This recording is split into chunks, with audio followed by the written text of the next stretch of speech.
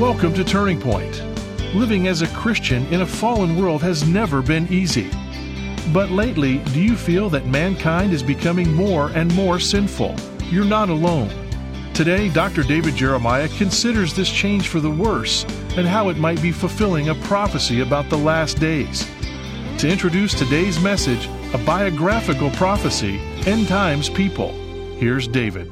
Well, thank you so much for joining us today. We are in the midst of the series that is from the brand new book, Where Do We Go From Here? And I need to tell you, this book has had the fastest launch of any project we've done in all the years we've been doing it. Obviously, there's a tremendous desire to know the answers to some of the questions that are floating around in our culture today. We've been dealing with them during the month of October.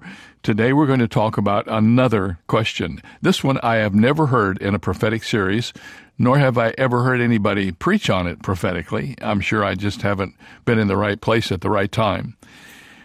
But this is an interesting thing because I remember saying something to my wife about the fact that especially during and right after COVID, there seemed to be a difference in the way people responded. People in places where you would go to visit a merchant, you're the customer, they're the merchant. I actually told her one day when we were on a trip and were treated very badly at a restaurant, I'm going to get a T-shirt, and on the front of the T-shirt I'm going to print the words, I am the customer. I said that in front of our congregation, and a week later somebody sent me a T-shirt. It said, I am a customer on it, and at the top it said, God loves you, and I'm trying. So, you know, that kind of is where all of this goes. Are people different now than they used to be? Well, the Bible says that in the end times, people are going to be a certain way. And if you examine that prophecy, you will begin to notice some interesting things in our culture. That's what we're going to do for the next 2 days as we talk about end times people from 2 Timothy chapter 3. I hope you have gotten a copy of the new book, Where Do We Go From Here? If not, you can get it from Turning Point for a gift of any size. And we'd love for you to have your copy of this book. It's our way of saying thank you to you for your investment in this ministry. So when you send your gift today to Turning Point, just ask for your copy of the book, Where Do We Go From Here? And all that you've been hearing on the radio and are yet to hear in this series, you will find written in this book. And it will be an encouragement to you and help you answer some of the questions that come your way. It's time to get started with our study. So 2 Timothy chapter 3, a biographical prophecy. Let's talk about end times people. Sean Hopwood grew up in a Christian home in rural Nebraska, and he had parents who had started a local church. He was the oldest of 5 children, and he was bright and excelling on standardized tests. He also played basketball in high school and won a scholarship to Nebraska's Midland University. But in his teens, Hopwood grew disillusioned with his basketball skills. He stopped going to class, and he dropped out of school. Then he joined the United States Navy and ended up in the Persian Gulf guarding warships with shoulder-mounted Stinger missiles. But Hopwood developed acute pancreatitis, almost died in a Bahrain hospital, and he left the Navy with an honorable discharge. That's when lostness overtook this young man. His alcohol and drug use grew into raging addictions, and he became depressed. One day while drinking with a friend, they decided to rob a bank together. Why not? They could use the money. They ended up robbing 5 banks while armed. Afterward, Hopwood squandered the money on parties. And eventually his life came crashing down in the lobby of a DoubleTree hotel in Omaha, Nebraska, when FBI agents tackled and arrested him. A year later, he stood terrified before a federal judge who sentenced him to more than 12 years in prison. And shortly thereafter, he was on a prison plane, handcuffed, shackled, heading to a federal penitentiary. He was only 23 years old, and his life was growing worse and worse by the day. Now, if you stay with me, I'll tell you what happened to him at the end of my message. But his story raises questions for all of us. Why do people go the wrong way? Or in a broader sense, why do good people do bad things? For thousands of years, people have been debating those questions. Sociologists and lay people expend huge amounts of air and ink trying to determine if human beings are basically good or fundamentally evil. According to Scripture, sin is the fundamental problem of every person. Romans 3:10 says, "No one is righteous, not even one. No one is truly wise. No one is seeking God. All have turned away. All have become useless. No one does good, not a single one." That's from the New Living Translation. Our problem, then, isn't just that we live in a sinful world, which we do, but that we live in a world full of sinful people, because our sin affects everything in our lives. The Bible makes it clear that we are all corrupted by sin, every one of us. That corruption entered our bloodstream through Adam and Eve, who rebelled against God in his garden. And the blood disease of sin has descended through the generations, and it affects all of us today. The Bible says, "Therefore, just as through one man sin entered the world, and death through sin, and thus death spread to all men, because all sinned." Because we have been stained by sin in this way, every one of us, the Bible says, "There is none righteous, no, not one." We cannot produce anything good on our own. Collectively, individually, without me you can do nothing, Jesus said. So the blood of Christ and the Spirit of God must unleash their power in our lives if we're to be godly people. God can come into a prison cell. He can take the life of a person who's going the wrong way and totally change him. But only God can do that. There's no other program that you can go to. God is the only one who can offset the impact of original sin that started in the garden. So what that means is you and I live in this war zone we call planet Earth. We're pushed and pulled between goodness and evil, between love and hate, between creation and destruction. You and I are Christ followers in a fallen world. And that has been true for God's people throughout all the centuries. But can you feel it? Can you sense it? Something is changing. The bad is getting worse. Godlessness is overtaking every institution, every platform, every square inch of our culture. Because something in us is broken. We live in a world of sinful people. Better said, we live in a world of broken people. And the brokenness is becoming everywhere more evident to us as time goes by. What does this mean? Well, I want to show you a prediction about the last days that will put all of this into prophetic context. I want to quote from a letter written by another prisoner, this one on death row. And he wasn't there for robbing banks. He was there for preaching the gospel. The Apostle Paul wrote his final letter to Timothy from a Roman cell. Near the end of his letter, he drew a surprisingly detailed picture of how people will behave just prior to the Lord's return and the beginning of the tribulation period. So I'm going to read that letter and see if you don't resonate with what he said. 2 Timothy 3, 1 through 5. "But know this, that in the last days perilous times will come, for men will be lovers of themselves, lovers of money, boasters, proud, blasphemers, disobedient to parents, unthankful, unholy, unloving, unforgiving, slanderers, without self-control, brutal, despisers of good, traitors, headstrong, haughty, lovers of pleasure rather than lovers of God, having a form of godliness, but denying its power." And then if you jump down in this passage to the 13th verse, here's what it says.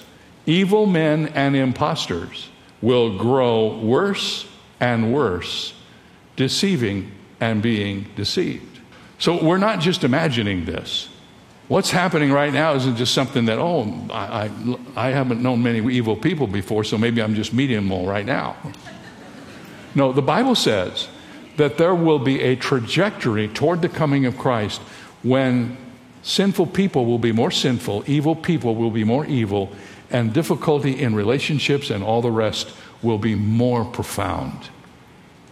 Worse and worse, the scripture says. With those three short words, Paul predicted people will descend into a rampant and accelerating godlessness as we approach the tribulation. Please note the apostles' focus is not on bad times, but on bad people.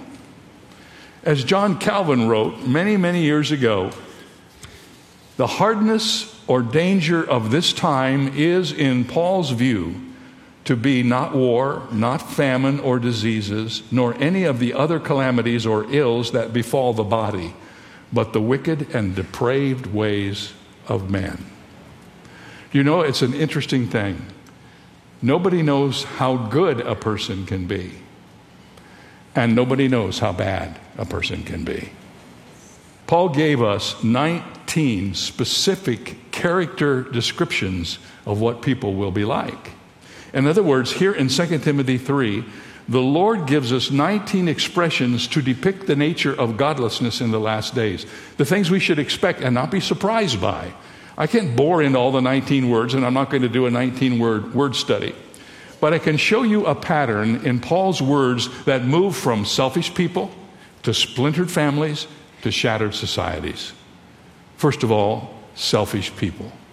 Right up front, the Lord tells us that the last days will be populated by people who are lovers of themselves. Narcissistic people. People who see themselves in the mirror and applaud.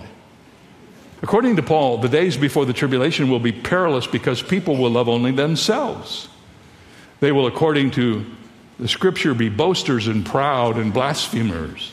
These people love to talk about themselves and to build themselves up.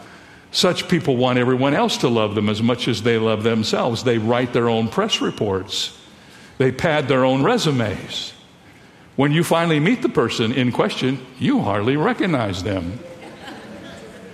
These are proud or haughty people, which means they're disdainful toward other people. Looking down on others comes as naturally to them as it does to a pigeon on top of a statue. Perhaps nothing represents this attitude better than social media. Facebook, Twitter, YouTube, and Instagram allow us to constantly crow about our own success while simultaneously slashing away at the achievements of other people. Often through anonymous comments and online bullying, social media is a stronghold for selfish people. Unfortunately, selfish people rarely keep to themselves. You watch what's going on right now in our culture and how we are treating one another. Selfish people. Well, selfish people end up being a part of splintered families. Paul goes on in Timothy and talks about how the increasing selfishness of the last days will manifest itself in selfish people. And those selfish people will unavoidably result in damaged families. People will focus less on their loved ones. Their time, energy, and passion will be tied up in themselves. And the result was, as Paul said, in the days prior to the tribulation will be strewn with broken homes. And he uses 5 descriptions. And I'm not going to talk about all of them for very much, but I want to show you how interesting it is in the text of the scripture itself. These 5 descriptions highlight the damage that broken people perpetuate on their own families in the last days. It says they are disobedient to parents, unthankful, unholy, unloving, and unforgiving. Those are the 5 things that are in the text. And I want you to know that when ancient Greek writers wanted to say something negative, they took a positive word and put a letter in front of it called the alpha privative. The alpha negated the positive word. You see the principle in English when we say something is distasteful. We take the word tasteful and we put a prefix in front of it, and that prefix negates the word. All 5 of Paul's terms about the family included in the paragraph are alpha privatives. All 5 describe a positive attitude that has vanished from most families during the last days. Children will be disobedient willfully. They will do what they want to do, casting off oversight and authority. They will ignore the instruction of Scripture that says, Children, obey your parents in the Lord, for this is right. They will be ungrateful. Gone will be a thankful spirit between children and their parents, and that lack of gratitude will extend to other relationships. The third word is unholy. In this context, that implies lack of respect. There will be no respect within the structure of the framework of the family. The picture is of someone who throws off the oversight at all levels of authority and harbors a growing sense of rebellion and independence. If you want to know what that's like, go talk to the first public school teacher you meet and ask them if they know what we're talking about. Next, we come to the word unloving. Normal human relationships will be destroyed and broken and affected and wither away. The word here is translated elsewhere in the New Testament as heartless. Homes will become hard places, ruined by harsh hearts, and it'll spill over into the whole society. And the final word is unforgiving, which could also mean truth breaker. This refers to people whose rebellion becomes stubborn and hard-hearted. The root of bitterness within them grows into an emotional forest of poisonous trees bearing toxic fruit. And the lack of capacity to forgive others means they live as though they themselves could never be forgiven for all the harm they've done. By now you may be wondering, is this going to keep getting worse and worse? Is this going to be a whole negative sermon? No. Let's take a breath of fresh air. Let's take a moment and turn this around. If the ungodly world is characterized by these negatives, how should God's people live in the midst of it all? It's very simple. Our grammar has to change. We should leave off the alpha privative. In Christ, it's not appropriate to negate a virtue.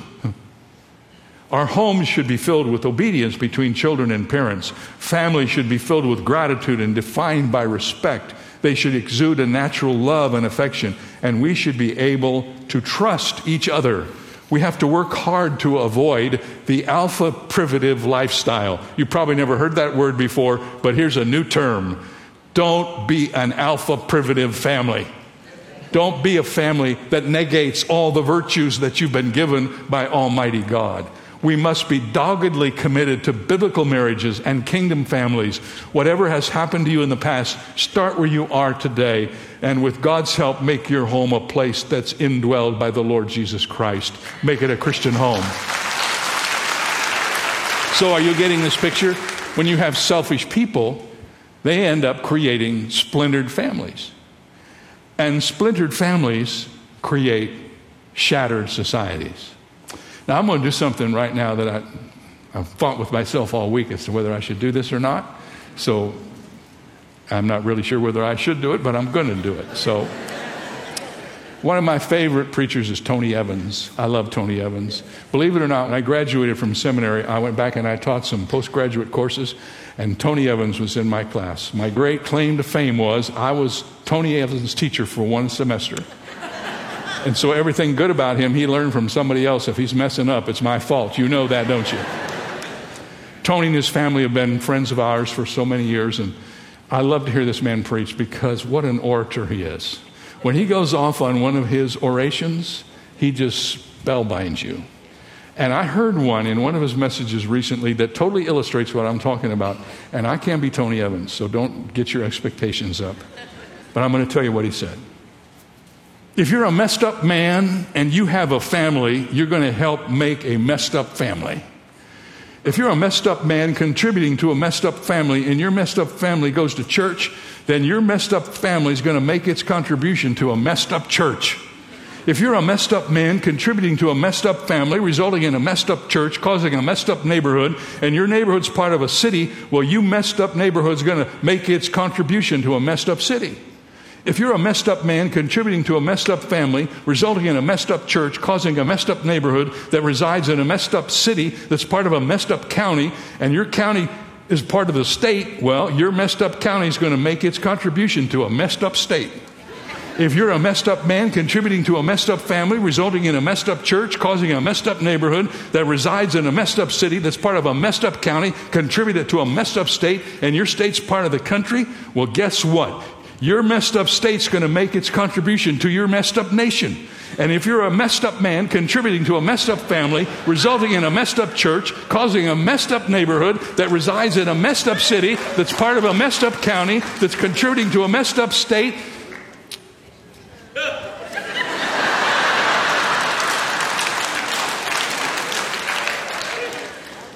your messed up country is going to make its contribution to a messed up world. So, do you get that? I wish I could do it like him, but I can't. But I love the way he does it, and love most of all his point. It starts with individuals, doesn't it? We look around and we say, my church is a mess. Well, you probably had something to do with that. Right? If you're looking for a perfect church, if you can find it, don't go there because you'll mess it up.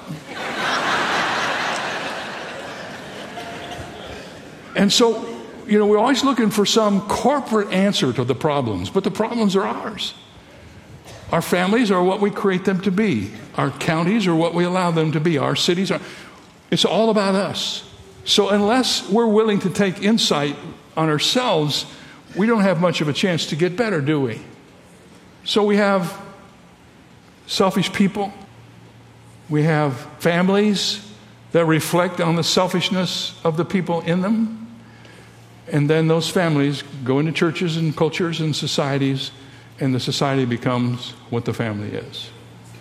So what do we do with that? In this message series, I've been trying to tell you, here's where we are, here's what that means, and where do we go from here? So here's the end of the matter.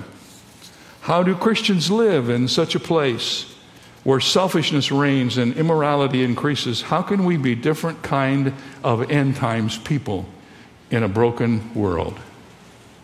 Let's take a page from Benjamin Franklin. In his autobiography, Franklin described the darkness that filled the streets of Philadelphia during his day. It was pitch black at night, and people were sleeping on the streets, and they were stepping into mud puddles and stumbling over rough stones, and even worse, crime was growing. It wasn't safe to be out after sunset. So Franklin waged an intense campaign to persuade everyone to light the area around their own house. But he got nowhere. Finally, he just did it himself. But only in front of his own house. He planted a pole in front of his porch with a kerosene light on top of the pole. That night in the city of Philadelphia, there was one house bathed in warm glow. The lamp cast light on the street, giving passerbys a feeling of well-being and safety. But the next night, another house had a lamp, and then another, and pretty soon almost the whole city was lighting the walkways in front of their houses at night. Franklin learned something. He learned that our example is often greater than our words and our admonitions. And that's what we need to learn. With that in mind, I want to lift you out of 2 Timothy and take you to Ephesians 5. And this is the passage that says, "For you were once darkness, but now you are light in the Lord." Amen. We don't have to stay the way we were. We don't have to stay the way we are. We can be God's people because the power of Jesus Christ is the resurrection power of Jesus Christ, and it can lift us up from any place or anything. Friends, we are more than halfway through this series, and I want you to know there's a study guide that goes with it, also a set of DVDs and a set of CDs you can get for the series. I hope you will take advantage of our teaching this material now and order these resources. You do that by going to davidjeremiah.org, and there you will see all the information you need to get this material sent to your home. We're also at a time of wonderful opportunity to meet with many of our listeners. Hope you're one of them. October the 26th, we're going to be in Houston, Texas at the Berry Center. October 28th in Fort Worth, Texas at Dickies Arena. You can get tickets for either of these events by going to our website, and there you'll be able to order all the tickets you need. You'll be ready to come and be with us. I hope you will do that. These are our last two events of the fall season, and I know they're going to be a time of great enrichment and encouragement and blessing. We're looking forward to seeing you in Houston and in Fort Worth, and most of all, tomorrow. For more information on Dr. Jeremiah's current series, Where Do We Go From Here?, please visit our website, where you'll also find 2 free ways to help you stay connected: our monthly magazine, Turning Points, and our daily email devotional. Sign up today at davidjeremiah.ca/radio. That's davidjeremiah.ca/radio. Or call us at 800-946-4300. Ask for your copy of David's new book, Where Do We Go From Here?, and learn how today's issues are linked to biblical prophecy. It's yours for a gift of any amount. You can also purchase the Jeremiah Study Bible in the English Standard, New International, and New King James versions, with helpful notes and articles from decades of study by Dr. Jeremiah. Get all the details when you visit our website at davidjeremiah.ca/radio. This is David Michael Jeremiah. Join us tomorrow as we continue the series, Where Do We Go From Here?, on Turning Point with Dr. David Jeremiah.